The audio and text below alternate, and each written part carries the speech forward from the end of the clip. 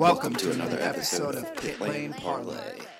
Welcome to another episode of Pit Lane Parlay. I am your host, Mike Jokum. Matt joins me. We have plenty in the Formula One world news-wise to discuss this week as we near the just over a month, I think 5 or 6 weeks-ish until the season finally starts. So let's start with the easy one, and I'm not going to do Matt's fancy pronunciation here, but to the surprise of absolutely nobody, Sir Lewis Hamilton signed his contract renewal for one more year. And I don't know if you have anything to say about that, or should we just continue on? Say something about Sir Lewis Hamilton? Yes, that. Oh, yeah. I will say the statements released by Toto and Lewis were both, I guess maybe more Toto's, was, we'll say, ambiguous and calls into question maybe the future of Mercedes in Formula One, given, Mercedes' behind-the-scenes shift in their culture and push for renewable energy and whatnot. So that was confusing / intriguing. And yeah, 1-year deal. I would still love to see Lewis race for just like a non-Ferrari or Red Bull team maybe one more time before his career ends. But just get him off the biggest team. It's getting a little annoying. Yeah, I agree there. It's definitely interesting, and maybe this is a topic for another day, but all these manufacturers are talking about renewable energy, et cetera, in terms of what that's going to do for motorsports in general, not just Formula One, but IndyCar and probably NASCAR at some point, and sports car racing. I was trying to think of another form of racing, and I almost drew a blank. But we'll save that for another day. The one thing that I guess was of note and was rumored before the renewal came up, but then is not in the contract, is Lewis Hamilton's ability to veto the second driver. So what do you think? I know where I stand on this, but should that be something that is even like a thought? Like should drivers be able to go to teams and say, hey, this is what I want, and it be okay for them to say, I'm going to go to another team then? What do you think I'm going to say? I don't know. Listen, I don't know. I hope you agree with me. If not, we might have to end this episode early. I'm an old man shouting at clouds kind of person. So that's true. Of course, I think that a driver should never be allowed to veto a team decision when it comes to signing somebody, because, and I think it was Damon Hill who shared it on Twitter, and it was just a rumor. He said in his tweet, just a rumor, but obviously it gets people talking.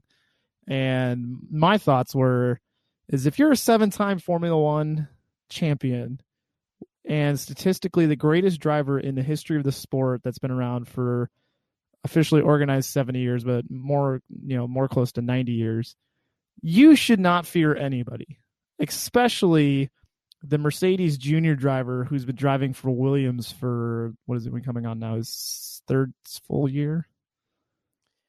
Yes. So you should not fear George Russell. If you're Lewis Hamilton, you are the alpha dog of the whole pack, and you should be able to take whatever Mercedes throws at you. So I'm glad that there's not a veto clause in there. I know there have been veto clauses in the past with a certain Schumacher-ness, but I am glad that there is not one in this contract, because I think it should be up to Mercedes to put whoever they want in that second seat, and Lewis is just going to have to deal with it no matter who it is. Yeah, when I first found out that Michael Schumacher had that ability, whenever it was a number of years ago, I was very sad because I grew up a big Michael Schumacher fan. I wish this is one of those things that they'd add into like the sporting code, like this is not allowed in a contract. Just put it out there so that drivers and teams can't even make it a discussion point. Yep, I totally agree. All right, so speaking of kind of past events and whatnot, continuing on with my watch along on the Formula One past, I'm on the 2009 season, and I got thinking that, next year, obviously there's a cosmic shift in the landscape of Formula One, mainly with what the cars are going to look like and new rules and etc. And so, obviously in Formula One, there's been some major shifts to monocoque chassis, to gearboxes that are automatic / semi-automatic instead of a 6-gear shift. There's been groove tires, smooth tires, new chassis types, new suspensions, active suspensions. And then more so in the modern era, we had some major shifts with the mass damper. But the largest shift by far in recent memory, other than, eventually again in 2017, was the change in the aerodynamics. So from 2008, the cars were a little wide, groove tires, and had all sorts of aerodynamic bits hanging off the car. And then switching to 2009, none of those aerodynamic bits were allowed anymore. Their rear wings got a lot smaller. Their tires became smaller, and they were no longer grooved. They were back to smooth tire. And then you got, this, that, the next thing, you got KERS, you got a whole bunch of changes. And eventually in the next year, DRS. So in 2008, teams knew that were going to happen. And everybody basically adapted their 2007 car, except for Toyota, which is a subject we'll save for another episode on the horrible mismanagement of Toyota. But so Toyota built a brand new car, didn't help, obviously, and everybody else kind of updated their car. And about 4 rounds into the year, you could kind of tell, like, okay, we got a shot to win a race or two, versus like, let's pack it in and move on to our 2009 car, which was what Honda did. And Honda turned into Braun, and Braun came out of the gate swinging and eventually won driver and constructor titles. So my question to you is, we're going to be kind of in that territory again with this year. You got 2021, 10% downforce reduction and very small, but I'll say impactful rule changes coming this year, but nothing from the eye that is going to look too much different from the outside world. You may have Mercedes come out and be battling with Red Bull right away. And you may have a team like Williams or Haas, who are just in the back of the grid. So if you are a team owner / team manager this year, at what point in the season do you kind of say, you know what, developing the car this year is only going to get us so far. Let's pack it in and focus on 2022. Should I give a serious answer, or should I just start making fun of teams? You can accomplish both with one answer. Yes. If I am Haas and Williams and I know I have secure funding into the following year, get done the first race, I'm already looking towards 2022. We know Williams isn't going to score any points, most likely. Maybe they'll get lucky this year. Haas probably going to be right down there at the bottom. Alfa Romeo, those kind of lower tier teams are going to be at the bottom. If the whole car is changing, why don't you get a leg up? I mean, Williams is going to might actually have rich energy money. So we could have a lot of fun in the future with Williams, especially this year. So if I'm a mid-tier team, maybe half to 2/3 of the way through the season, when I start to see, if I see that the top 3 in the constructors is not feasible, I'm looking towards 2022. I think top 3 or top 4 is like, wherever that falls in the season, and maybe there's like okay, it might be feasible, but I've hit 12 out of, or I've hit 14 out of 23 races. We're done developing the car for the year already. So somewhere around there. I know that's a kind of a long, winded answer, but yeah. Well, my question was like 2 minutes long, so don't worry. On the flip side, for 2022, and I know this is a way too early prediction, do you see the teams that do well and develop their car this season starting on the back foot for 2022? Like Mercedes, Ferrari, Red Bull, etc. No, probably not. I mean, Mercedes and Red Bull are Mercedes and Red Bull for a reason. They're probably already kind of planning, doing what they can behind the scenes to get ready for it. So would I be worried about Mercedes in 2022 if they wait longer to develop a car than Williams? No, not at all. Yeah, because 2009 was definitely weird.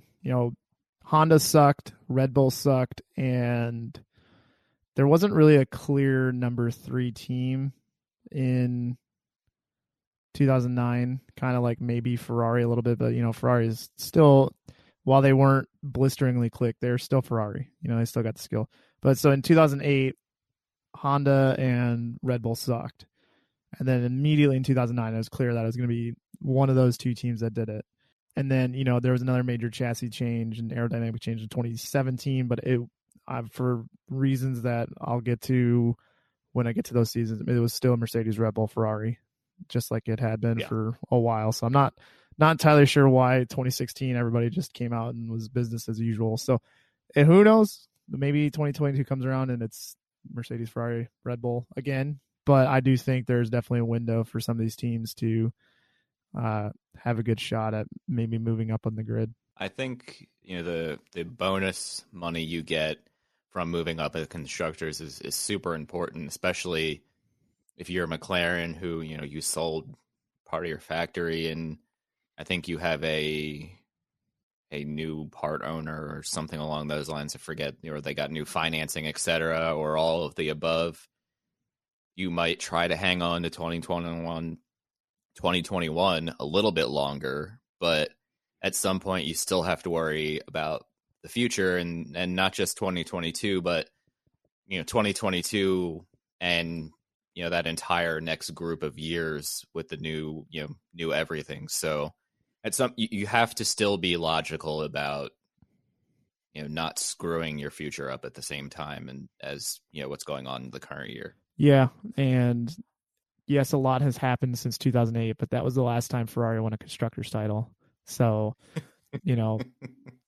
they just did not seem to come up to speed as quickly as Red Bull, obviously, in the major shift there. And then ever since then, it's been kind of trying to play catch up to Mercedes in the V6 era. So, anyways, just wanted to get your thoughts on that. So, some more news to run through here. Portimao is allegedly going to be the TBC spot on the schedule. We still have one race that needs to be confirmed, but there is a rise in COVID cases in Portugal, so that race is looking a bit in doubt at this point. And so Formula One is considering a second race in Bahrain again. I'm assuming you'd be completely fine with another outer loop race.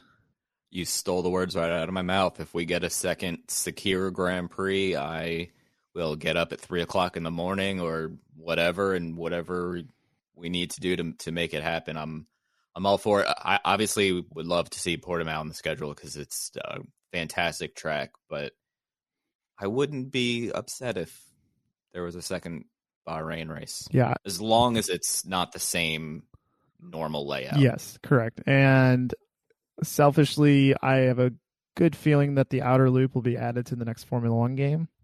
But if also agreed. But Portimao, if it's not on the schedule, will probably not be on the game. So selfish me wants to just go to Portimao more. Well, it's a phenomenal track. It was a really fun track last year, but selfish me wants it on the Formula One game next year too. So let's hope that not only in Portugal, but around the world that, with the vaccinations and whatnot, COVID goes down a little bit here and we can kind of get back to somewhat normal in fall. A weird one that I found on Motorsports this week was that, and it is relevant, the Olympic Committee, and I'm not an expert, unfortunately, in the matter, but there are like 57 committees within the Olympics that review how long your fingernails are and this, that, and the next thing. And one of the big ones, obviously, as I'm joking, but one of the big ones is doping. And for those who don't know, Russia got hit pretty hard with some doping rulings against them in, I believe, 2014 when it was in Sochi. And because of that, they now have to run under a neutral flag for several Olympics in a row. And this is actually now extended to Formula One, which is weird because, to my memory, Sergei Sorokin, I think, was the last Russian driver, and he got to run under a Russian flag. And then Haas's second driver in F2 has been able to run under a Russian flag. But anyways, the moral of the story is that... What about Kvyat? Oh, you're right, yeah. How could you forget my man, the Torpedo? The Torpedo has been running under a Russian flag. So he got out right in time then, I guess. Because now, for the next 2 seasons, Russian drivers in Formula One are not allowed to run under the Russian flag. They have to run under a neutral flag, which means Haas's second driver will be running under a neutral flag this season. Not sure if you have any thoughts or if you care about that at all. Yeah, I've been following it for Olympic hockey. I know the Russian team might not be able to participate, and they're usually really good. And I think I saw the Summer Olympics, like you can't have like a track and field team. It's just like individual people entering or something crazy like that. So I've been kind of in the loop on what's going on. I don't know how the FIA got looped into there. The article kind of made my head spin a little bit, but it's kind of ironic we're calling him Haas' second driver, and now he doesn't even get to say he's from Russia. I feel like it's very fitting right now. And otherwise, not really much. It doesn't change much other than if he somehow if he won the race, they wouldn't be able to play the Russian national anthem, and that's not going to happen anyway. So we can move on. I'm going to get to a couple of these easier ones. Go ahead. Yeah, I mean, if he somehow does win a race, I hope his national anthem is "dit-dit-dit-dit-dit-dit," and then they just call it good. Maybe we should just play like highlights of like the Xbox races that you do. Oh God, that would not be good. And then my only other comment is if this somehow impacted the Russian Grand Prix, that'd be fantastic. Like, oh, sorry, Olympic athletes got caught doping, so we have to take your Grand Prix away from you. Like, oh no, not at Sochi. Oh, what a bummer. Oh, not everybody's gonna miss that race. I'd be losing sleep for weeks. Let me tell you, weeks. Oh, a whole week or just weeks, plural? Weeks, multiple plural weeks. That sucks. All right. Anyways, so we're gonna hit a couple easy ones here, and then round it out with the longer-winded one. There is a chance that we may see sprint races this year, says F1 CEO Stefano Domenicali. He did say that reverse grids are completely off the table. Don't even think about it. It's done. But we're still looking at the so-called sprint race on Saturday. They're trying to figure out if there's a way it could be tested this year and run this year. And they want essentially to try to think of a way to showcase F1 drivers and its new drivers. And it's kind of hard to do so with the limited amount of testing and practice they get currently. So I'm just going to leave it open-ended there. What are your thoughts? I don't mind, I guess. I'm all for trying new things. If they do it for a season and it's just like, well, this sucked, you can always revert back. There's no saying that we have to do this forever. So if there's ever a time to try it, I mean, last year and this year would probably be it. We'd hate to ruin something good when fans can come to the track and everything right in the world and whatnot. But in this day and age, let's try it. Who cares? If it's fun, it's fun. If it sucks, we don't have to do it again in 2022. And I'll give F1 credit. They've been super receptive to fan feedback the last couple of years. Obviously, there are exceptions like Haas's second driver, but for the most part, they're a lot more engaged in what the fans are looking for. So, I have faith that if it doesn't work out, they'll always, can just revert back.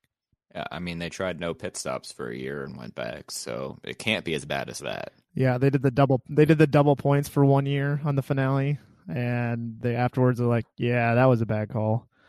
So, I could see them, going back if it doesn't work out. More good news, the F1 track that was kind of proposed to be built in Rio, I believe? Which was around. kind of agreed upon, is no more, and the contract to keep the race in Sao Paulo is good to go and will now be known as the Sao Paulo Grand Prix. So yay for that. I don't think there's really too much to add there. Just it's a win. It's a win for, I think, everybody. Yay, environment. And now I'm in this weird phase where every time I see the word Rio, I think of Money Heist on Netflix.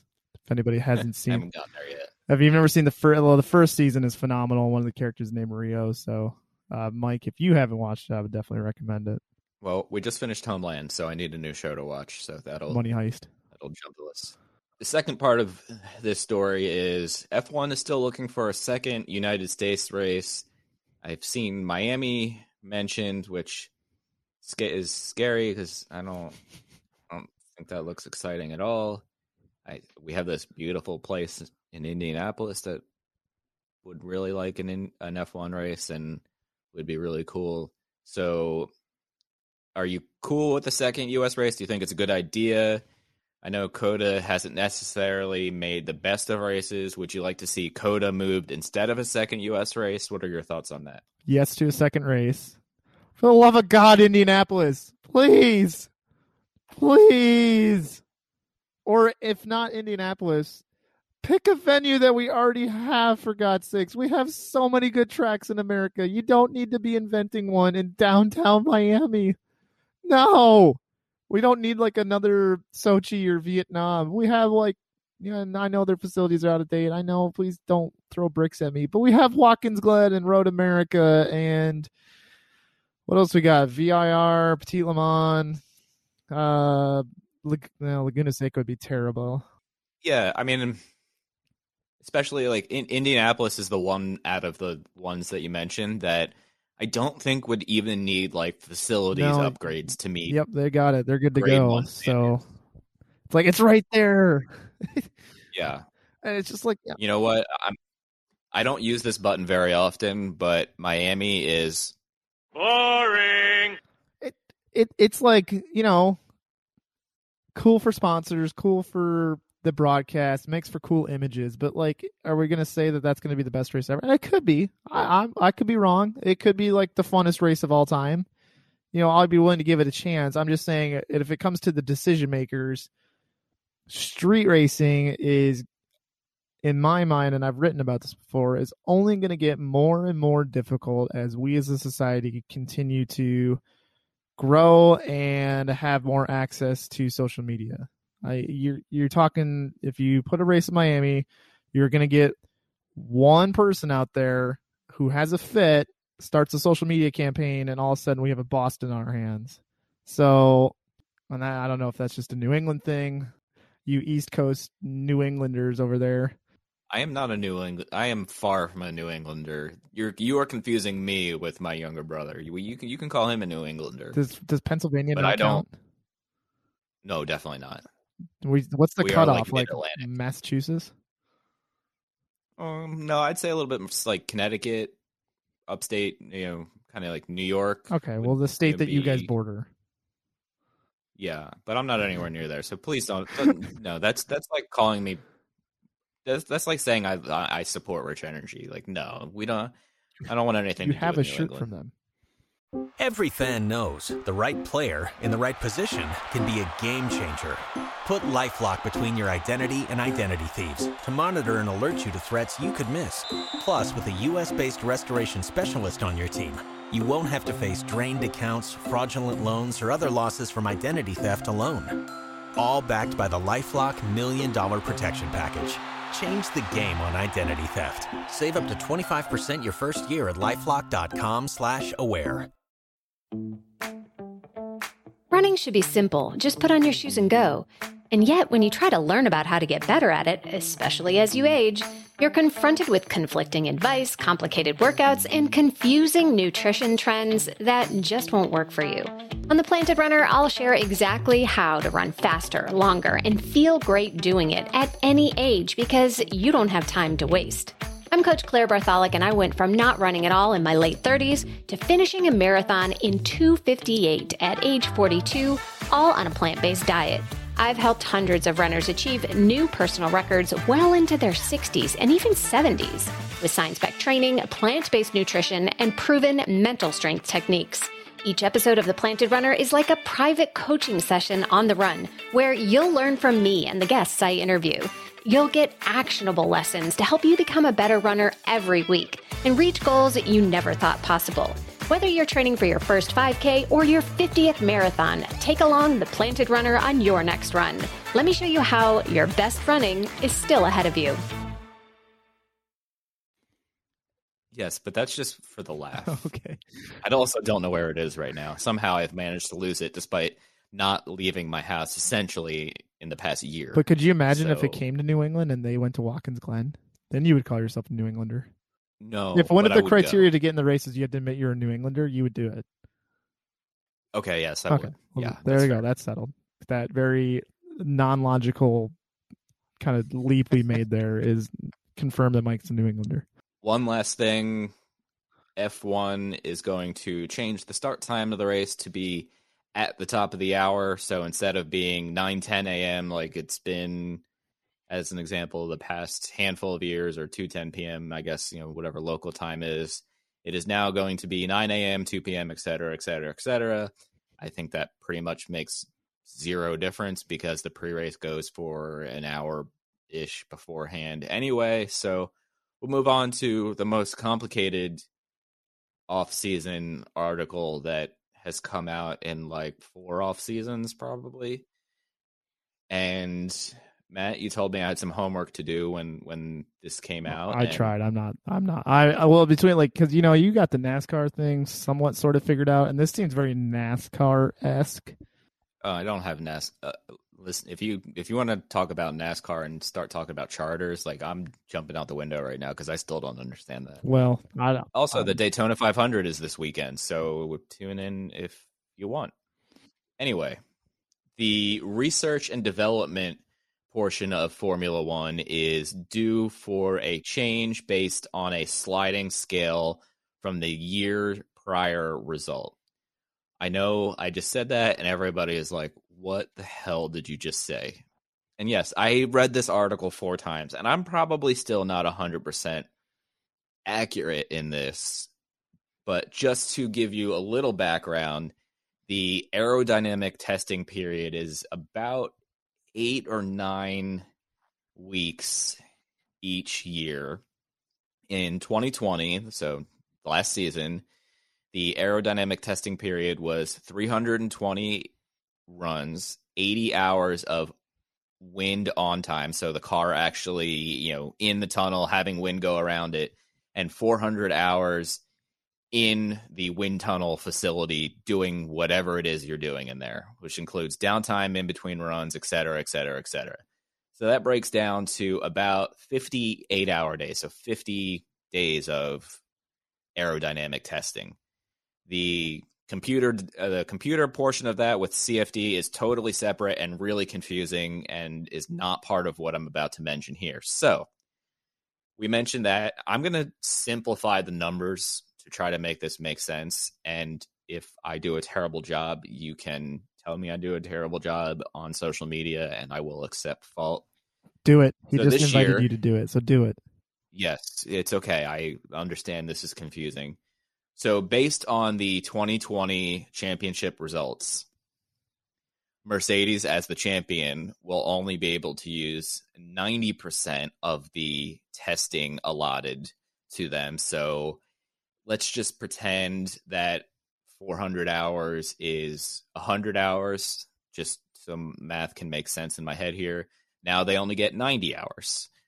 On the complete opposite end, Williams, who finished dead last, gets 112.5%. So they get an extra 12 and a half hours of testing. All right, relatively simple there. This year is not a huge decrease. I don't think 10% is going to affect Mercedes. I don't think so. The cutoff is in the middle at Alpine, so they get 100%, which means no difference. And then Ferrari right below them at 102.5%, so just a little bit more, and so on and so forth. Obviously, we don't need to go through every team. You can see where they finished. It's a real small change, so not a huge difference, but obviously will help teams, maybe even Ferrari, Alpha Tauri, Alfa Romeo, those kind of lower to mid-tier teams. Where it gets interesting, and I'm not going to read you the exact number of hours. I'm going to scroll down here to 2022 to 2025 is where it gets a little more interesting, and I'll get your input here in a second. So first place, this year Mercedes gets 90% of the 100 hours or 400 hours, whatever it is. In 2022, the first place championship winner. So whoever wins the championship in 2021, in 2022, they will only have 70% of the allotted hours instead of 90%.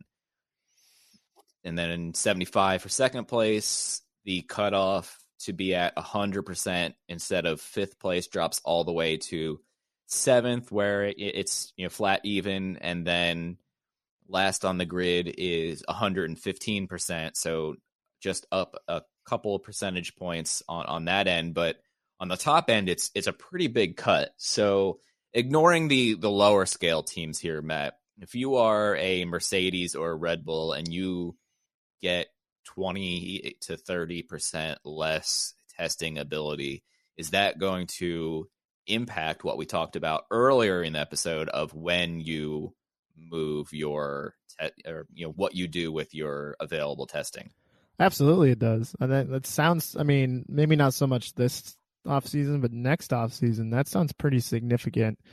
And I likened what Ross Braun had said because, a majority of American sports, the off season, after you've had a bad season for whatever sport you like, your team usually has a chance to rebound. Now, it's not immediate. So an example is, NFL. The Bears usually suck. We're used to it by now. One year we sucked so bad we got the third pick in the draft. So, it's rewarding the team. The NFL draft is meant to reward the teams that suck. And, we had the third pick, traded up to the second pick, drafted Mitchell Trubisky. So it's like, hey, you got this new talented quarterback, should take your team to greatness because your team was so bad last year. But now you kind of have a chance to hit the refresh button and so on. And if you had a good year, you're picking later in the draft. But, you still might get a really good player late in the draft, and there's 7 rounds in total. So you're going to find some diamonds in the rough.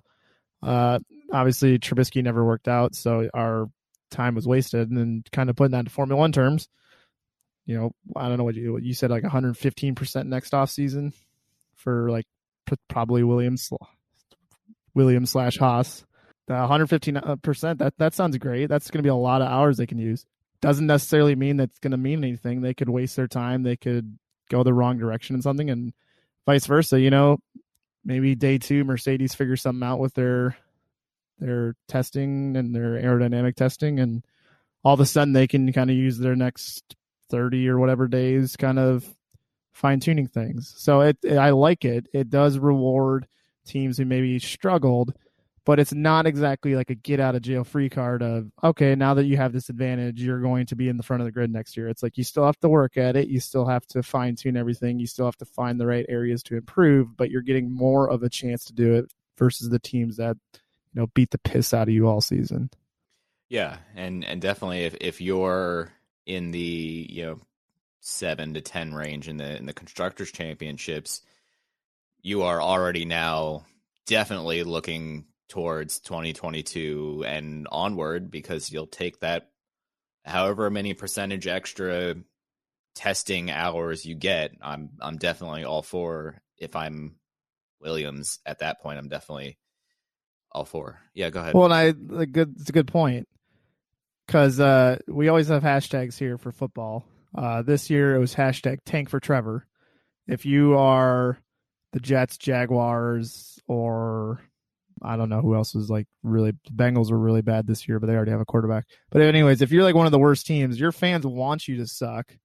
At a certain point, if you're going to be bad, you might as well just keep losing so you get a high pick in the draft. And there's Trevor Lawrence is coming out of this draft, and he's, Greek god of football. And I wonder if we're going to see that same situation. You're Williams, 5 races in the year. Tank for testing. What's up? Yeah, say it's like tank for testing. If you're like, qualifying dead last every race and not showing any signs of life, are you going to tank the rest of the year and just go for the testing mileage? So that's going to be another kind of facet, or who's going to have the courage to try to work at it. Like, is Alfa Romeo going to be resigned to 8th? Or are they going to try to maybe jump up to 6th? Or are they just going to pack it in and tank? So I don't know if we're going to start seeing tanking in Formula One because of this, but it's an interesting concept.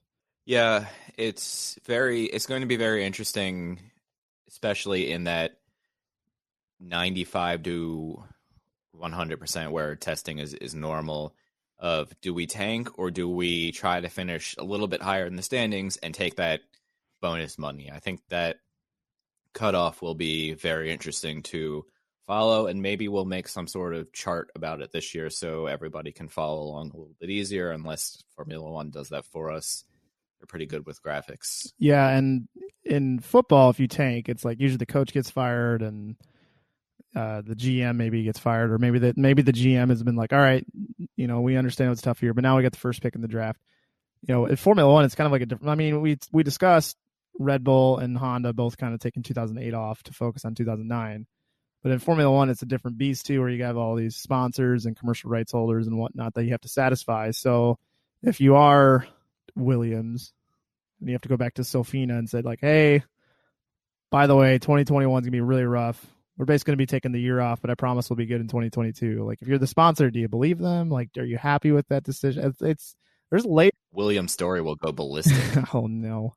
There are layers to it though. Like, you can't tank and risk your primary sponsor leaving you, because that is a big loss for the team.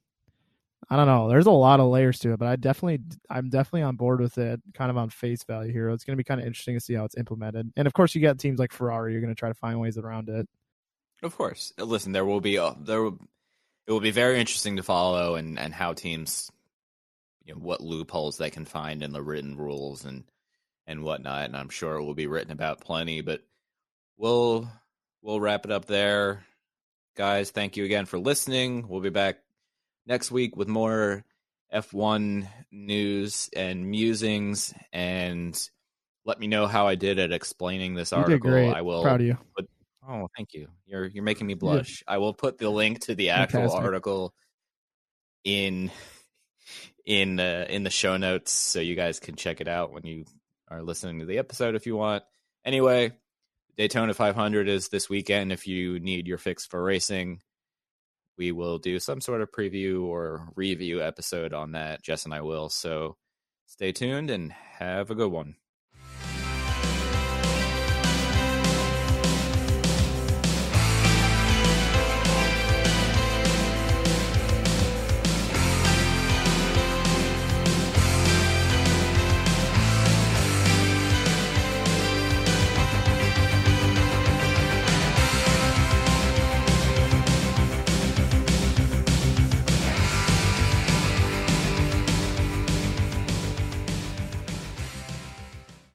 Every fan knows the right player in the right position can be a game changer.